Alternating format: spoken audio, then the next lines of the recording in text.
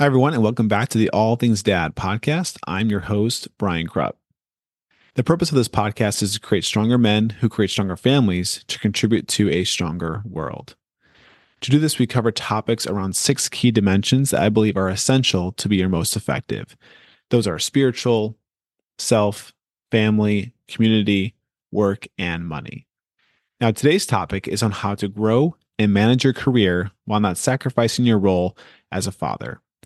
I think many people can relate that it seems like a no win situation nowadays.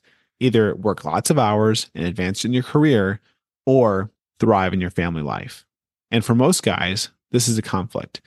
We all have this innate drive to succeed, to win, to be leaders, but we also see our families and how they struggle when we're gone too much or emotionally depleted when we're home.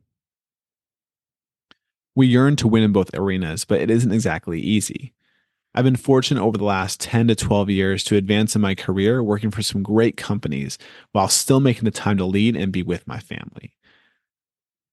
However, I will say that it has been getting more and more difficult as I increase in responsibility in the positions I hold, and our culture doesn't make it any easier. Burnout and working long hours is like a badge that people wear, even if they do feel like they're being torn apart from the inside. And while I admire the work ethic of some of those people who are so dedicated to their work, and while I also fall into that bucket sometimes myself, I know it's not a healthy approach to life. And when one priority in life gets more attention, there's a natural downfall in another, like family life, friendships, or health. So, what can you do? I believe the primary goal in our career is finding the intersection of our talents, what we're good at, our interests, what brings us joy, and our calling, what we feel compelled to do. If we're out of alignment on these elements, any career you have will be frustrating and feel like you're spinning your wheels.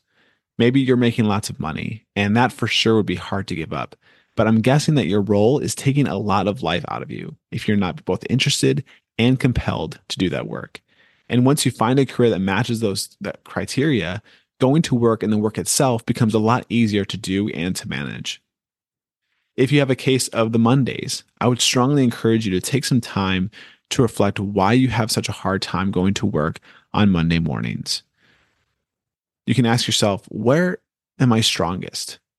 How can I leverage that every day? What am I most interested in? How can I do that every day?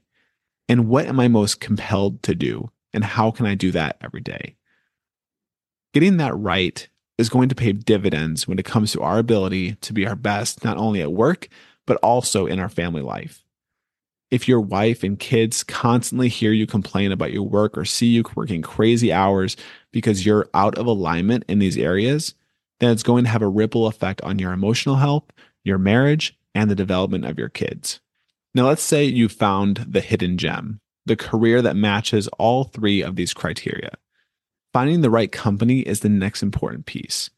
I want you to remind you of a previous episode I did with my friend Marcus, where we talked about the importance of building a community. One of the most important points that we made was to surround yourself with the people that represent the type of person you want to become.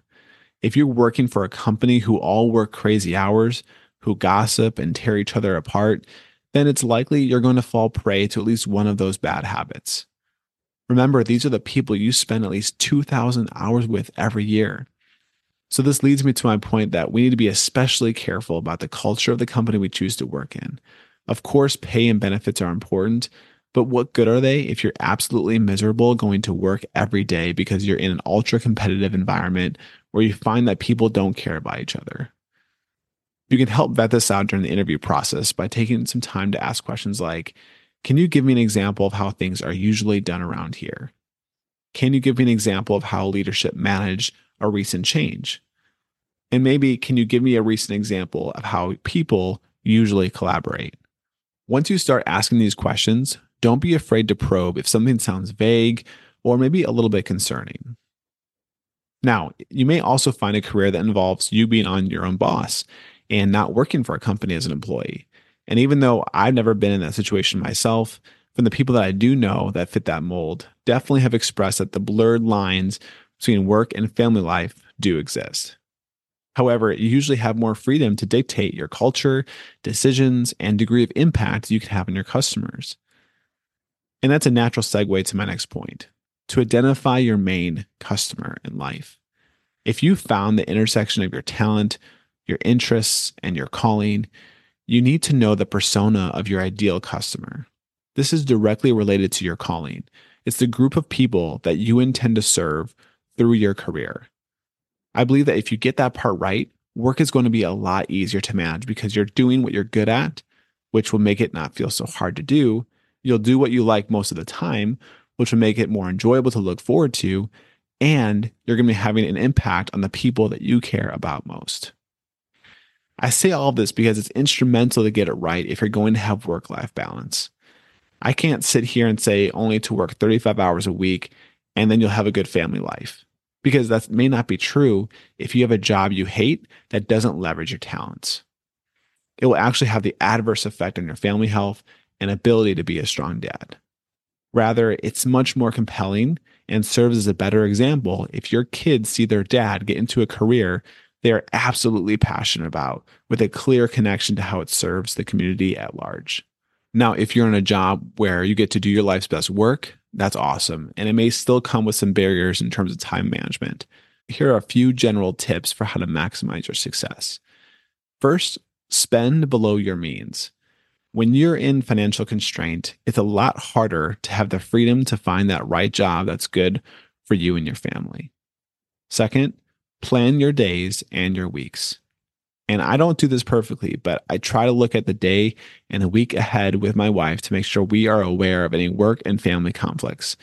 For instance, school pickups, important presentations, soccer, church, etc. This helps level set expectations and increase communication. Some weeks you may have to work a little bit extra because of a big presentation, but other weeks you can take a few hours off to help with the kids. Third, journal. I don't do this hardly enough, but when I do, it helps me give me the clarity around the root causes of my successes, my failings, my feelings, and what to do next. It helps me process the happenings of the day or week. Fourth, invest in the relationships at work that give you life. There are many great people in your workplace, but there are also people who may drag you down along with their unhappiness. So be mindful to spend extra time with people who you know are going to lift you up and who you can lift up. Fifth, be the kind of person that others want to be with and to work with. This means smiling, having a positive outlook, being curious, seeking to understand before being understood.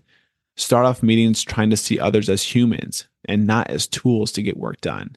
And when you see problems, look for solutions. Don't complain. This will go a long way with your ability to be happy at work.